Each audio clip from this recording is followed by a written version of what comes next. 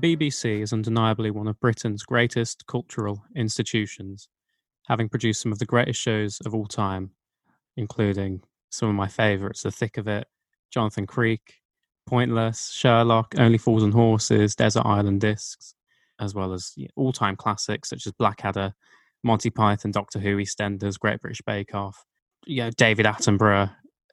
The list goes on. However, the BBC is in peril. It's faced with a government who've imposed extreme funding cuts over the past 10 years. This alongside recent campaigns from the right to defund the BBC. Claims that it's no longer fit for purpose. It cannot rival services such as Netflix or Amazon Prime. Calls to scrap the license fee. This has led to many people, overwhelmingly from the right, calling for an end to the license fee and a move to different funding paths, such as advertising or subscription-based services. This is outside of the huge debate, the huge argument around the supposed impartiality of the BBC, with attacks from the right claiming it's too left-wing, too liberal, too woke, and to some on the left calling it a mouthpiece for the establishment. In today's episode, I'm joined by Patrick Barwise, Emeritus Professor in Management and Marketing at London Business School, former chairman of consumer organisation Which, and co-author, alongside Peter York, of the book The War Against the BBC, which is out today, Thursday, 19th of November, and published through Penguin. The War Against the BBC, subtitled How an Unprecedented Combination of Hostile Forces is Destroying Britain's Greatest Cultural Institution and Why You Should Care, is an insightful look into many of the threats the BBC is facing. It debunks common myths and attacks against the BBC and warns of the dangers of introducing advertising or a subscription-based service to the BBC, and just makes the case on so many fronts for why it's so important for us to protect the BBC and the license fee. I mean, I found it to be an incredibly eye-opening and engaging read. I'd highly recommend listeners to check it out. There'll be a link in the show notes if you're interested. So, I spoke to Patrick Barwise earlier this week for a discussion all about his book and all of these different aspects. I hope you enjoy. Hi, Patrick. Hello, nice to meet you. So, the book opens with a reference to the song I'm Proud of the BBC by Mitch Benn, which is essentially like an extensive list of the different services and shows that the BBC has offered over the years, all for £157.50 per year per household. A lot of people use this comparison of like, it's only like 40 something p per day. And what you get is all of the 6 national TV channels, the regional channels, the national and local radio stations, the online services, BBC iPlayer, BBC Sounds. So I want to know why is it, in your view, that a lot of the public and a lot of people see the BBC as not being good value for money? Well, it's not clear how many people do see the BBC as not value for money. There are quite a few people who claim that quite a few people see the BBC as not value for money. So a very good question is, given that on any objective standards, the BBC is extraordinarily good value for money. So it is 43 pence per day for the whole household. And by the way, not all the license fee money goes to the BBC. So 8% has been sort of pinched by various politicians to fund various other things. So why is it that this tax, but it's really a very low tax compared to other things which are much bigger, council tax and things like that is 10 times as big. Why is there so much sort of fuss made about the BBC license fee? And I think that there are several reasons. Probably the most important reason is because the BBC is the UK's most trusted source of news. That inherently makes it highly political because, one of the journalists we quote, actually a Telegraph journalist, uses the analogy of the football referee and the supporters of each side thinking the referee is biased against their own side. And so the very fact that the BBC is such an important source of news and discussion of current affairs and so on, and inevitably members of the public, especially those further away from the centre, tend to see it as biased against their position. And of course, politicians even more so, that automatically sort of raises the stakes. I think there's then a second reason to do with the compulsory license fee, which has always been there, but of course in an age of not just lots of pay TV channels, but now online TV as well, Netflix and all that, then people say, why should I be forced to pay for this if I don't actually, watch any of the services or use any of the services? And that is, in principle, a reasonable argument, except it's not an argument many people use about other public services, which, you don't get a major fuss about what people without kids are spending indirectly on schools, which, again, is much more expensive than the BBC. But there seems to be something about the BBC which makes this sort of an issue. And that argument in principle, the fact that in practice no one has ever provided any evidence that there's a material number of people who pay the license fee and don't get any benefit, that doesn't seem to worry them. It's a sort of argument in principle. But I think the underlying reason is that particularly people on the right, who are actually very well served with newspapers, object to the fact that they're having to pay for the BBC, which in their perceptions is biased against their political viewpoint. I mean, a big topic, is debated on either side, as you mentioned, is the impartiality, yes, or supposed impartiality of the BBC. Yes. I mean, you do go very in depth in your book about various research that has been taken out on the BBC by independent researchers and universities to assess the impartiality of the BBC. And if anything, it's shown, I mean, correct me if I'm wrong, but if anything, it's shown that the BBC's bias is skewed to the right. It's marginally skewed to the right. There are different kinds of research which you can do. One type of research is systematic content analysis. And there's content analysis which is done by university academics. Now, of course, if you're on a certain area of the right, beyond a certain point of the spectrum, then you regard university academics as a suspect source because we're all seen as left wing. And I've been at London Business School since 1976, so the London Business School is not a sort of semi-Marxist organisation, nevertheless.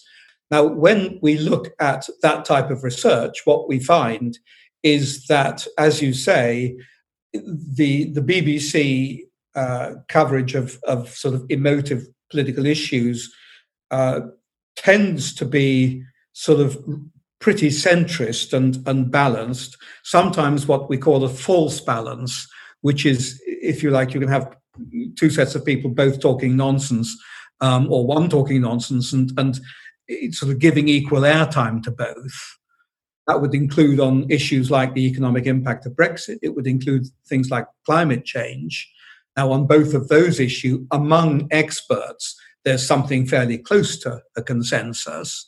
And so that type of false balance is, I think, not a good solution. If someone is making statements, let's say, about climate change, which are not supported by the evidence, then the journalist should be knowledgeable enough to challenge them. So, I think there's that.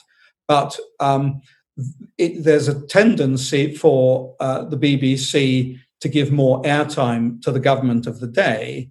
But the best research we've seen shows that has happened more under Conservative governments than under Labour governments. So it's not a sort of simple left-right thing. It's quite nuanced, but it's certainly inconsistent with the very widely believed view among people on the right that the BBC is systematically left-wing. Mm. On Brexit, again, we have something complicated. The BBC was on absolute hiding to nothing on Brexit because it's so divisive and so emotive. And again, there have been times when they've fallen into this false balance trap. We have Brexiteers saying the BBC is absolutely full of Remainers, which is probably true, just if you look at the demographics. But then saying, and its coverage of Brexit has been hugely anti-Brexit. Now, the content analyses say that isn't true. And then sort of anecdotally, I mean, in particularly sort of Lord Adonis, who got particularly exercised about this, has sort of said that, Nigel Farage has been on Question Time 32 times, which is sort of more than anyone else pretty much during this period. So the idea that, the Brexit perspective has not been given its fair crack of the whip is demonstrably not true. But these things are not simple issues. Now, the subtitle of the book is How an Unprecedented Combination of Hostile Forces is Destroying Britain's Greatest Cultural Institution and Why You Should Care. Now, you mentioned some of those hostile forces already, some of the threats that the BBC are facing. One of the most significant threats that the BBC faces, you have senior figures in government, even Boris Johnson. I think in the book it states the BBC has never faced a more hostile prime minister than Boris Johnson, even more so than Margaret Thatcher. Now, a big part of that is, or at least was, Dominic Cummings' view of the BBC.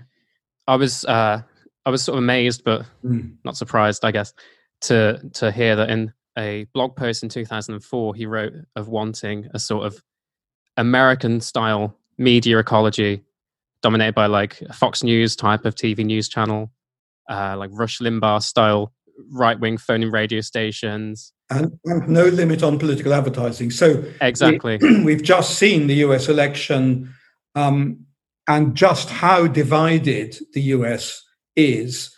And the media and the kind of media ecosystem and political communication ecosystem that he was recommending, I can't quantify how much of the division in the US is caused by that, but it's obviously a major, major factor. And those blog posts, the more people in this country who know about those blog posts, the better.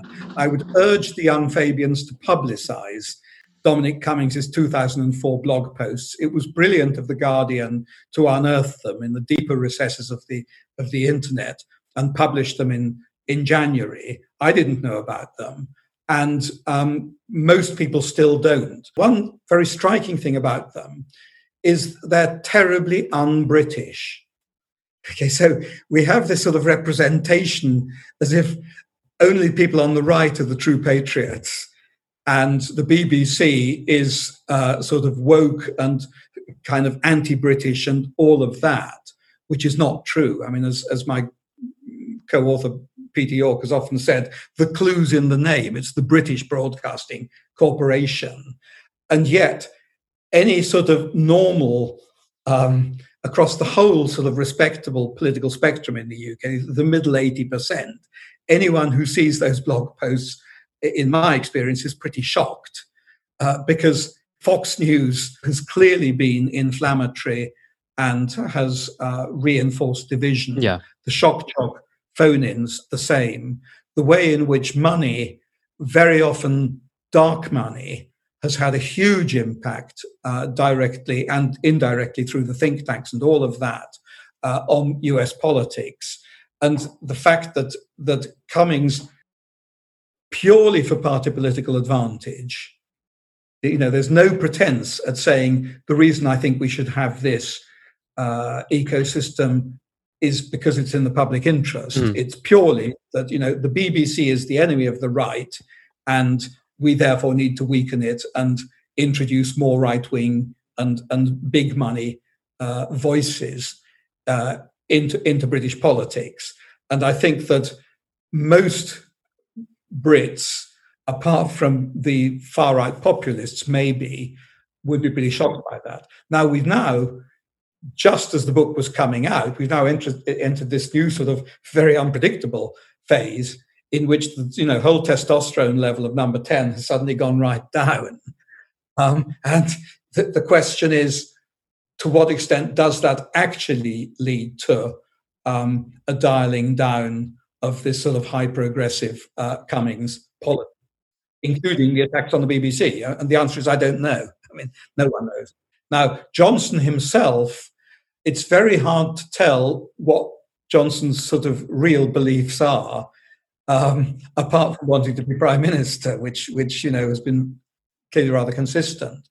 But he has sort of revealed himself to be very hostile to the BBC, and certainly when he had Cummings in place, he was much less procedurally respectable than Margaret Thatcher was. So Margaret Thatcher, for instance, believed that the BBC should be funded at least partly by advertising, but she set up an independent review, and the independent review very quickly came up with the correct answer, which is the BBC shouldn't be funded by advertising for reasons which no one seriously disputes now. And she accepted that. There are two reasons they picked up, reasons why advertising on the BBC would be a bad idea. The first is that the revenue would overwhelmingly come from the commercial TV companies, ITV and Channel 4 at that time. And so it would actually reduce the amount of money available to put into programs, because you're just sort of moving the same fixed pot of money around. And secondly, it would give the BBC an incentive to put on programs which delivered audiences which advertisers value, which tends to be big audiences.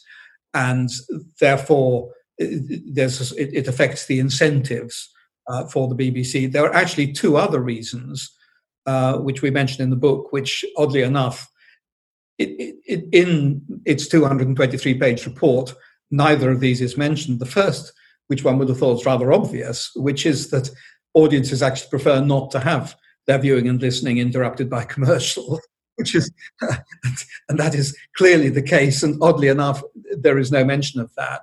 The less obvious thing is that in order to get a certain amount of advertising, so-called net advertising revenue, into, let's say, Channel 4 or ITV to spend on programs, if you work your way through the costs both within the broadcaster but also between the client writing a check and how much of that check finds its way to the broadcaster, because there are lots of agency commissions and production, all sorts of things, then it's actually quite an expensive way of doing things as well. So there are the hidden overhead costs of advertising funding are higher than most people realize. Now, I'm a marketing professor. I'm not anti-advertising, but and you can't really have a market economy without advertising. And I'm a great fan of TV advertising as well, which has tremendous sort of strengths and so on, and pays for a lot of content. But it's not a free lunch.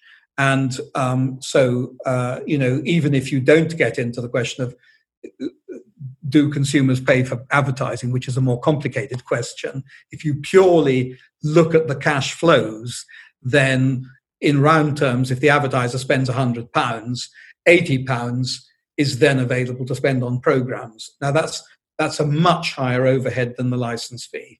The license fee is 2.8%. Okay, so the arguments against advertising are so strong that I don't think that when we look at the future funding of the BBC, anyone will spend very long looking at that option. In the book, you make comparisons between the BBC and other public services like schools and the NHS. So I guess what I would like to know is, if the government were to make decisions which undermine the BBC or threaten the BBC's future, then what would the fallout of that be like? Would there be a public outcry or backlash against that, similar to that we've seen in relation to the public's attitudes towards the NHS and schools, etc.? I think that the government is on very dangerous ground if it seriously undermines the BBC in a way in which the public realizes. That's so. For instance, the funding cuts, George Osborne's funding cuts, introduced through an outrageous process in which the only person consulted was Rupert Murdoch, not Parliament, not the public. Now, the cumulative effect of those funding cuts in 2010 and 2015 is that the net public funding of the BBC at the end of last year was 30% less in real terms than 10 years earlier. Now, that is an extraordinary depth of cuts, and it's quite remarkable that the BBC has managed to sustain the quality of its services, given that it's now having to compete against Netflix and all those people, Disney, for a lot of the content. So the real content costs are going up, the real distribution costs are going up, because the BBC now has to fund online distribution and broadcast distribution in parallel. So it's having to spend more on distribution. It's having to spend more on content, particularly in the expensive areas like drama. The Crown, the BBC couldn't have afforded, put on the Crown. Nevertheless, it's managed to sustain the services at a remarkably high level. I was amazed to read in the book about the extent to which the funding for the BBC was cut. Please publicise it, Louis. This is, yes, again, as with the Cummings 2004 blog post, the more that we can get the wider public to realise just how savage these cuts have been, as well as what an outrageous process they were. I mean, behind closed doors with a baseball bat, essentially. Now, the Beeb should have stood up to Osborne in 2015, as they did in 2010, and I suspect he would have backed down, but they didn't, and they were wrong. They're now under new management, but we're left with the consequences. Yeah, and these funding cuts, I mean, it's argued in the book that obviously this had a huge impact on the BBC's ability to create content, but it's still managed to do so. It's still soldiered on. It's also affected its ability. So far. Well, yeah, so far. It's also affected the BBC's ability to innovate. For example, you mentioned the threats or the perceived threats from subscription-based services like Netflix. The BBC, if funded correctly, would be able to rival these. It would be able to adapt to the changing media environment and be able to create more suitable content for younger audiences. That's the case that you make in your book. And go on. Yes, I completely agree. I think that there are lots of things we would like the BBC to do more. One of them is as you mentioned, there's this issue of how do you invest more in content and services for younger audiences without alienating and losing your older, more traditional audiences?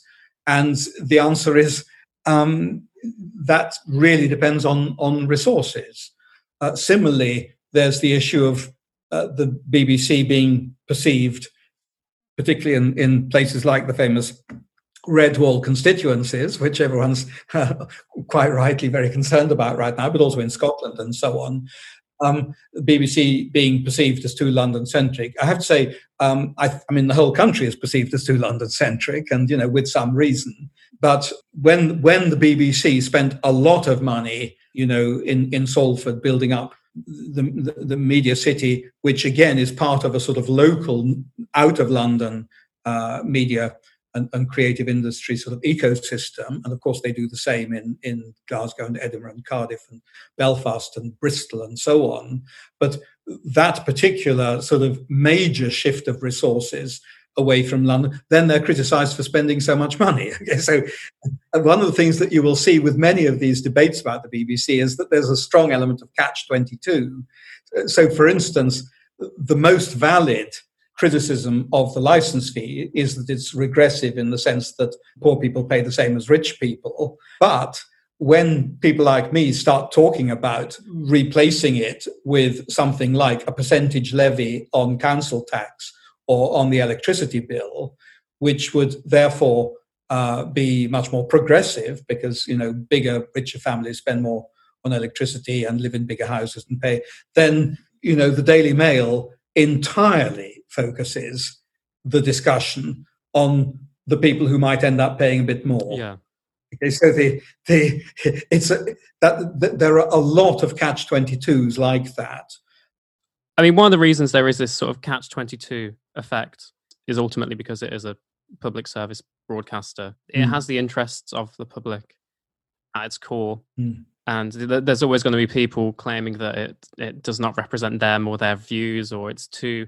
I mean, you in the book, there's a whole section about the idea of the BBC being too woke. I mean, one thing we show in the book is, if you look at the actual amount of stuff the BBC puts out, the sheer volume is so astonishing, and the volume of consumption is so astonishing. It's undoubtedly the case that the BBC, probably every day is offending some people. How could it not, given the sheer scale of its output and consumption? I think what we do show, we pick up in particular a Spectator article by James Dellingpole, which was about Bodyguard, which showed that his indignation about the various portrayals, which he thought was sort of what he called PC bollocks. Yeah. And we show that actually, at that time, the Met did in fact have a lesbian commissioner, and we had a Muslim Home Secretary and a Muslim Mayor of London, and so on. Yeah. So it was actually rather an accurate reflection. We then quote another Spectator article by another journalist who then says, well, if you think the BBC is woke, wait till you see Netflix. So this whole sort of woke thing, we've just got The Crown and all of these complaints about them not following history. And, I don't know if you know, there's Charles Moore who said that Olivia Colman shouldn't have been cast as the Queen because she has a left-wing face, whatever that is. Now, everybody laughed at him. But, this sort of latest controversy about did Louis Mountbatten have that bitter conversation on the phone with Prince Charles, and how wicked it is to misrepresent the boy. Can you imagine the scale of criticism there would have been if it had been a BBC programme, not Netflix? Yeah. So it's a very interesting thing that the scale of criticism is just so much more of the BBC. Now, we have to make a distinction between organised criticism and individual opinions. So when we look at the view of the general public, what we find is a spectrum in which there are certainly people who, they tend to be older, they tend to be right-leaning, who think the BBC leans to the left. There's a slightly smaller number of people who tend to be younger, who tend to be left-leaning, who see the BBC as very establishment and leaning to the right. And then there's actually a slightly larger group of people who see the BBC as essentially impartial or doing its best to be impartial. You get a quite different pattern when you say, what about sort of organised attacks on the BBC by think tanks and by newspapers and by politicians and so on? What you then find is there's this huge skew to the right. And we speculate on why is there this sort of gap between a sort of almost symmetric set of opinions among the general public and the fact that these organised attacks, the war against the BBC, is overwhelmingly from the right. And what we speculate is that there are several reasons. One of them is more resources, actually for sort of putting resource into analysis. Like there's an organisation called Newswatch, which always attacking the BBC for being anti-Brexit, and there's nothing equivalent on the other side. And that is two people working full time for over 20 years now, and that's all they do. So there's resources for that. There's also the fact that our newspapers tend to be right-leaning, so there's the sort of distribution advantage. In addition, of course, there's a sort of ideological issue that it tends to be people on the right who ideologically disapprove of the license fee, which is not an issue for people who are left-leaning. Commercially, it's particularly Rupert Murdoch, over the years, the BBC's biggest enemy. So he has a commercial vested interest in weakening the BBC. And then there's a speculative thing which we can't prove, but we have one rather delicious example of, which is the illusion of being representing the silent majority. And I think this is a researchable question, and I hope I can provoke some of the academics working in this area to do some work on this. But there was this article which basically misquoted Corbyn after the election and said, we are the many, they are the few.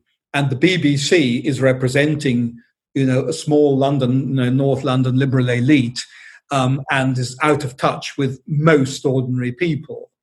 And so the fact that when you do proper market research based on statistically representative samples, what you find is this sort of divergence of opinion, which is almost symmetric. When people on the right are talking about it, and this applies to, again, people like Philip Davis MP, who I debated this with quite recently, because the constituents who talk to him and the people who write to him, similarly, journalists on the Telegraph, their mailbags are full of people complaining about how left-wing they be. And so they think that's a sort of representative sample of ordinary people. And so it's a very, very interesting issue about, and I think this is probably true of many people in politics, they think they're speaking for more people than they are speaking for. But I think that applies less on the left. We spoke a lot about the right-wing attacks and the sort of free market thinkers, and obviously their resistance to the license fee. I'd like to know more about the attacks from the left that the BBC faces. Surely having a public service broadcaster, having the BBC, is a very left-wing idea, having a sort of broadcaster who is reliable, is trustworthy. Well, I think that I agree with you. There's several things in there. The issue of trustworthy news, in the UK, we have regulations which say that broadcast news, not just the BBC and not just the commercial broadcasters, has to be, quotes, duly impartial, which they don't have in the US. So despite Cummings' desire to have a UK Fox News, you couldn't have a UK Fox News unless you got rid of those regulations, which of course people like Cummings would be in favour of, as opposed to newspapers, which everybody knows and the public knows that newspapers are not an unbiased source of news and analysis. They would, in general, expect the newspapers to report accurately, but they would also know that they report selectively and they interpret in a way which reflects their proprietors' and editors' views. And the point is that the public broadly understands that. And if you ask the public, do you think this is a good thing that we have these rules for impartial news and current affairs among the broadcasters, they overwhelmingly say yes. And so right across the political spectrum, the public, apart from maybe on the far right, and I don't know whether there are some people on the far left, and as you know, the cliche that the far left and the far right converge, like a lot of cliches, there's more than a grain of truth in it. We have this extraordinary thing where the Conservative Manifesto last year was written by two people, one of whom, Munira Mirza, was at the Revolutionary Communist Party, and Claire Fox, or Lady Fox, as I must call her now, also ex-RCP. So we have this rather bizarre thing like that. But right across the sort of middle 90% of the general public, they're very clear about that they value that impartiality. This question of why would the BBC be attacked from the left? First of all, there would be some people on the far left, and I would include the RCP as far left, if they're sort of extreme libertarians, which is the way that the Revolutionary Communist Party has reinvented itself, then they're they're very similar to the non-violent far right, the sort of IEA far right, in saying, well, let the best ideas win. You have a marketplace of ideas and let the best ideas win. So why would you? And they would call it censorship.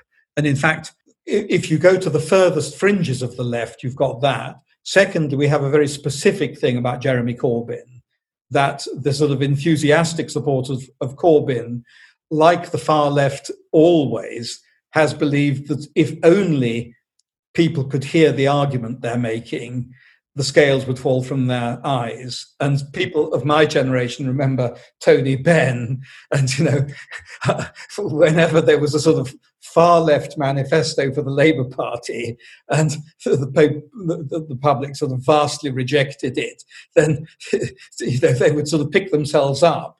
And Wedgie would say, well, if, you know, we didn't explain socialism properly. And so that is a sort of Corbynite view. They also quite rightly say that Corbyn has over many years been monstered in the right-wing press, which he has been. And I think that the BBC, and, you know, we talk about the Hatgate thing, in which the Corbynistas, and as far as actually, they genuinely believe that the BBC photoshopped the picture of Jeremy Corbyn to make him look Russian. There's the particular thing around Corbyn supporters who believe that the BBC is just part of the mainstream media, which has just treated Jezza, you know, unfairly. And then there's also, of course, the fact that the license fee is quotes regressive. Now, it's a very small amount of money. Having said that, the majority of people who vote Labour, you know, I think are pretty supportive of the BBC and see it somewhat in the same way as they see the NHS. Even though it's a sort of more recent situation, there's some mention of COVID-19 and the pandemic in the book. One of the points that is made, it touches on like a larger point about news reliability and trustworthiness, and I guess the impact of like fake news. And in fact, I'll just quote it. It says, for instance, if and when we finally have a safe, effective, widely available COVID-19 vaccine, how many people will refuse it, putting themselves and everyone else at risk because they believe long discredited anti-vaccination conspiracy theories, or perhaps even think that the pandemic itself is a hoax or conspiracy? And that's obviously, you know, we're getting reports now of successful vaccines that are 95% effective, which is, you know, fantastic news, and it gives us all great hope for the future. But that does not come without the reactions of, you know, a few people, but I think a significant amount of people who are very much uneasy about vaccinations. Well, I think actually there are two groups of people. It's a very important distinction. I think there's a small number of anti-vaxxers who would tend to be older and who would tend to believe in other conspiracy theories. And one thing we know from actually quite recent research by Zurich University is that they did I think a 12 or 14 country comparison of what are the factors that account for different countries' populations' willingness to believe in bonkers conspiracies. And I think they had 5 factors, but one of those was having strong, well-funded public service broadcaster or broadcasters. Yeah. And so the conspiracy theories, which are, you know, being put about and are a serious threat to democracy, to liberal democracy, there is evidence of Russian interference and reinforcement of these. There's all this murky stuff about QAnon and so on. And, you know, Trump refusing to accept the result of the election and all of that. So I think that the sort of real divisive conspiracies are a significant threat and a very difficult threat. In the context of COVID-19 vaccines, I think there's a much, and by the way, although younger people use social media more, they're also, on average, more media savvy than older people and less likely to believe in those conspiracies. then there's a much larger group of people who are probably better described as vaccine cautious. And that is people who think this thing's been rushed through. I don't know what the side effects or the risks are. And, I wouldn't want to be among the first people and all of that. And interestingly, those people tend to be younger for a completely rational reason, if in a rather selfish reason, but a rational selfish reason, which is that in deciding whether to have the vaccine, I'm trading off two sort of sets of uncertainty. One of them is the risk that I'm going to suffer some kind of serious side effect from the vaccine. The other is I'm going to catch the virus. Now, younger people know they're less likely to catch the virus, and if they do catch the virus, they're more likely to sort of recover quickly and not die. Therefore, they would probably share with older people the same level of uncertainty about the side effects of the vaccine, but in relative terms, the vaccine is riskier to them because the virus is less risky. And so I think the role of the BBC has clearly, as people say, had a good war, that people relied a lot on the BBC to explain the statistics, what was happening, the reasons it was happening, giving an opportunity to the government to explain what was going on. And it's a highly chaotic strategy. But, nobody is blaming the BBC for the fact that the government has clearly made quite a mess of this thing. And I think looking forward, now we've got a vaccine, there's really nothing the BBC or pretty much anyone else can do about the small number of serious anti-vaxxers. I think the BEAB has a role not only for explaining what is going on, but has a role for reassuring the vaccine cautious, which is a much larger and more important proportion than the serious anti-vaxxers. So the BEAB is the most trusted news source. The public values that, and the public values the fact that broadcast news is regulated to be impartial. And so what we've got is a pretty successful system. And at a time like World War II or COVID, that's when it really comes into its own in calming people and making sure that they are seeing the truth. And the BEAB has a real role there, as do the other broadcast news organisations. Yeah, and that's one of the things that the Labour Party's been calling for recently. I think Jonathan Ashworth has been saying that there needs to be a real effort put into easing people's concerns and worries about the vaccine, sort of bringing the public confidence and the public trust in a vaccine up. And I mean, the government would agree with that. Exactly. But it's clear that there is some tension between that and what Cummings wrote in 2004. Yeah. Let's put it like that. Yeah, exactly. Because you mentioned the Zurich University sort of study into the relationship between a functioning public service broadcaster and the public's resilience to disinformation, I think, as it's stated in the book. Yes. I think the top ranking countries were, in terms of their resilience to disinformation, were like the sort of Scandinavian countries like Norway. And then Great Britain was sort of just below that. Obviously, the not a surprise at all, but the very bottom was the USA, yes. Who has a very weak and badly funded public service broadcaster.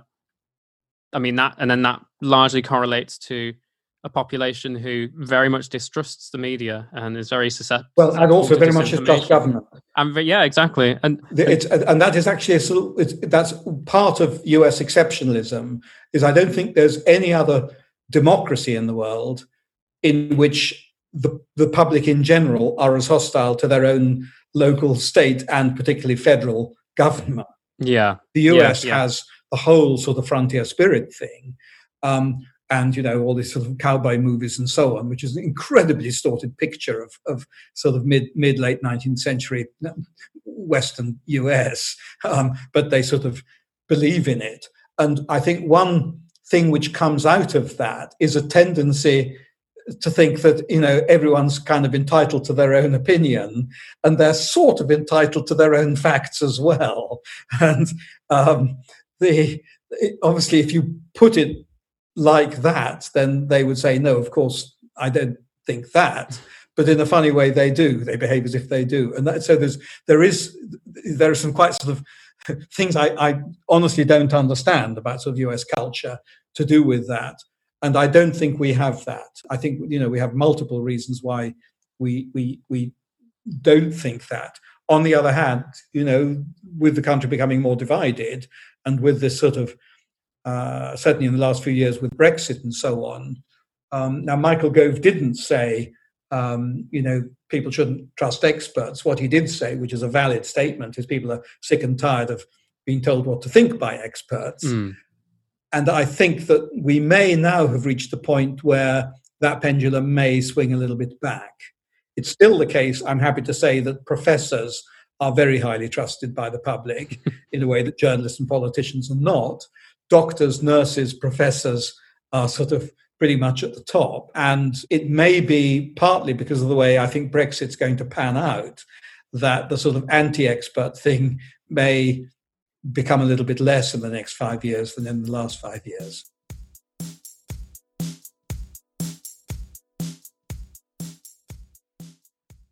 Yours and Peter York's book, The War Against the BBC, I mean, I'd highly recommend it to anyone listening, anyone who's interested in the BBC or wants to know how to sort of combat these attacks on the BBC, or just to read more about how it's funded and different ideas about its future. There's a lot of stuff in there about Labour Party politics as well, some things from the last election, which I know a lot of people will enjoy.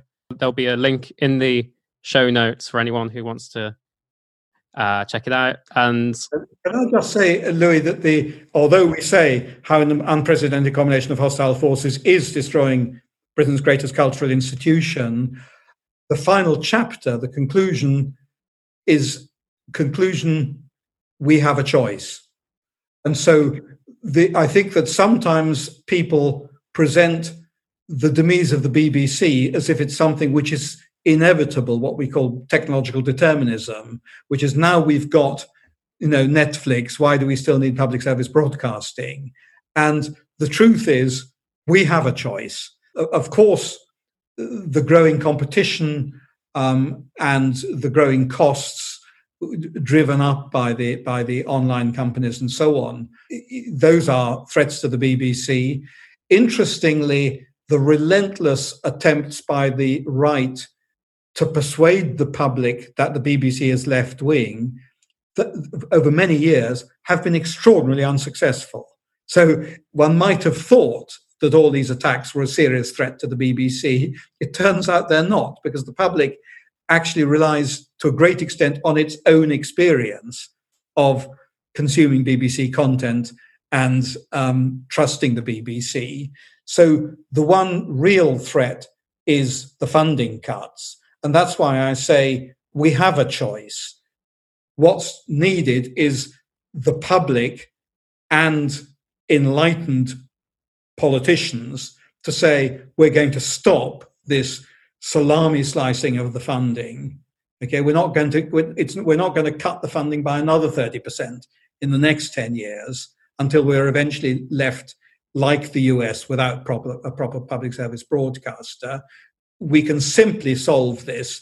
And actually, the Labour Party policy announced last year, but not sort of publicised very widely so far, of saying, if we're going to have free TV licenses, obviously it's a welfare benefit.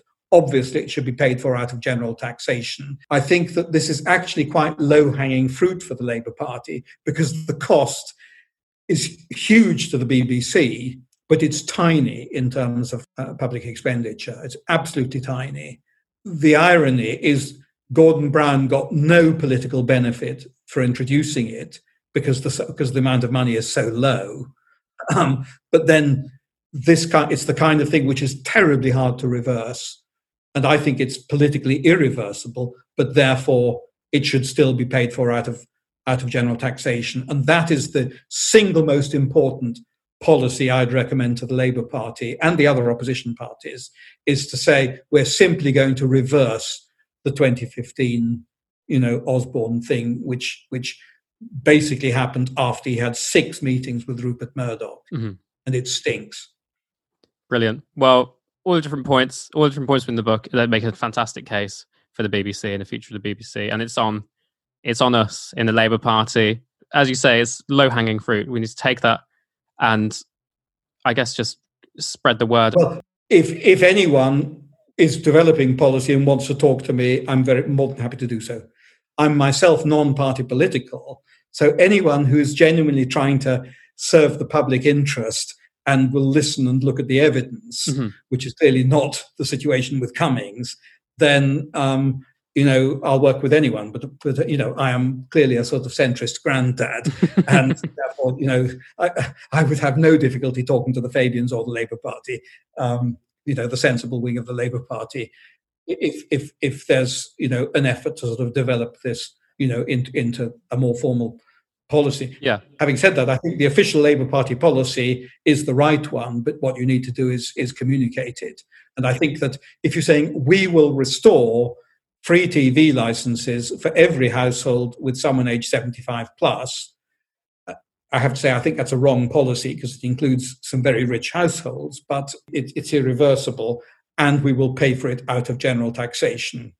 It will be a rounding error in our expenditure plans, and I think that's got real mileage in just the same way as the sort of school meals, the recent school meal things. That's been damaging to the Tories and good for the opposition parties. So I really do think this is low-hanging fruit. But if someone would like to come and chat to me about it, who's actually formulating the policy, more than happy to talk to them.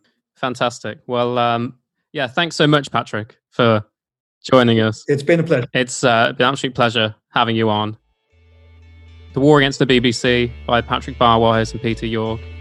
Do go check it out. It's a fantastic read. And thanks for listening.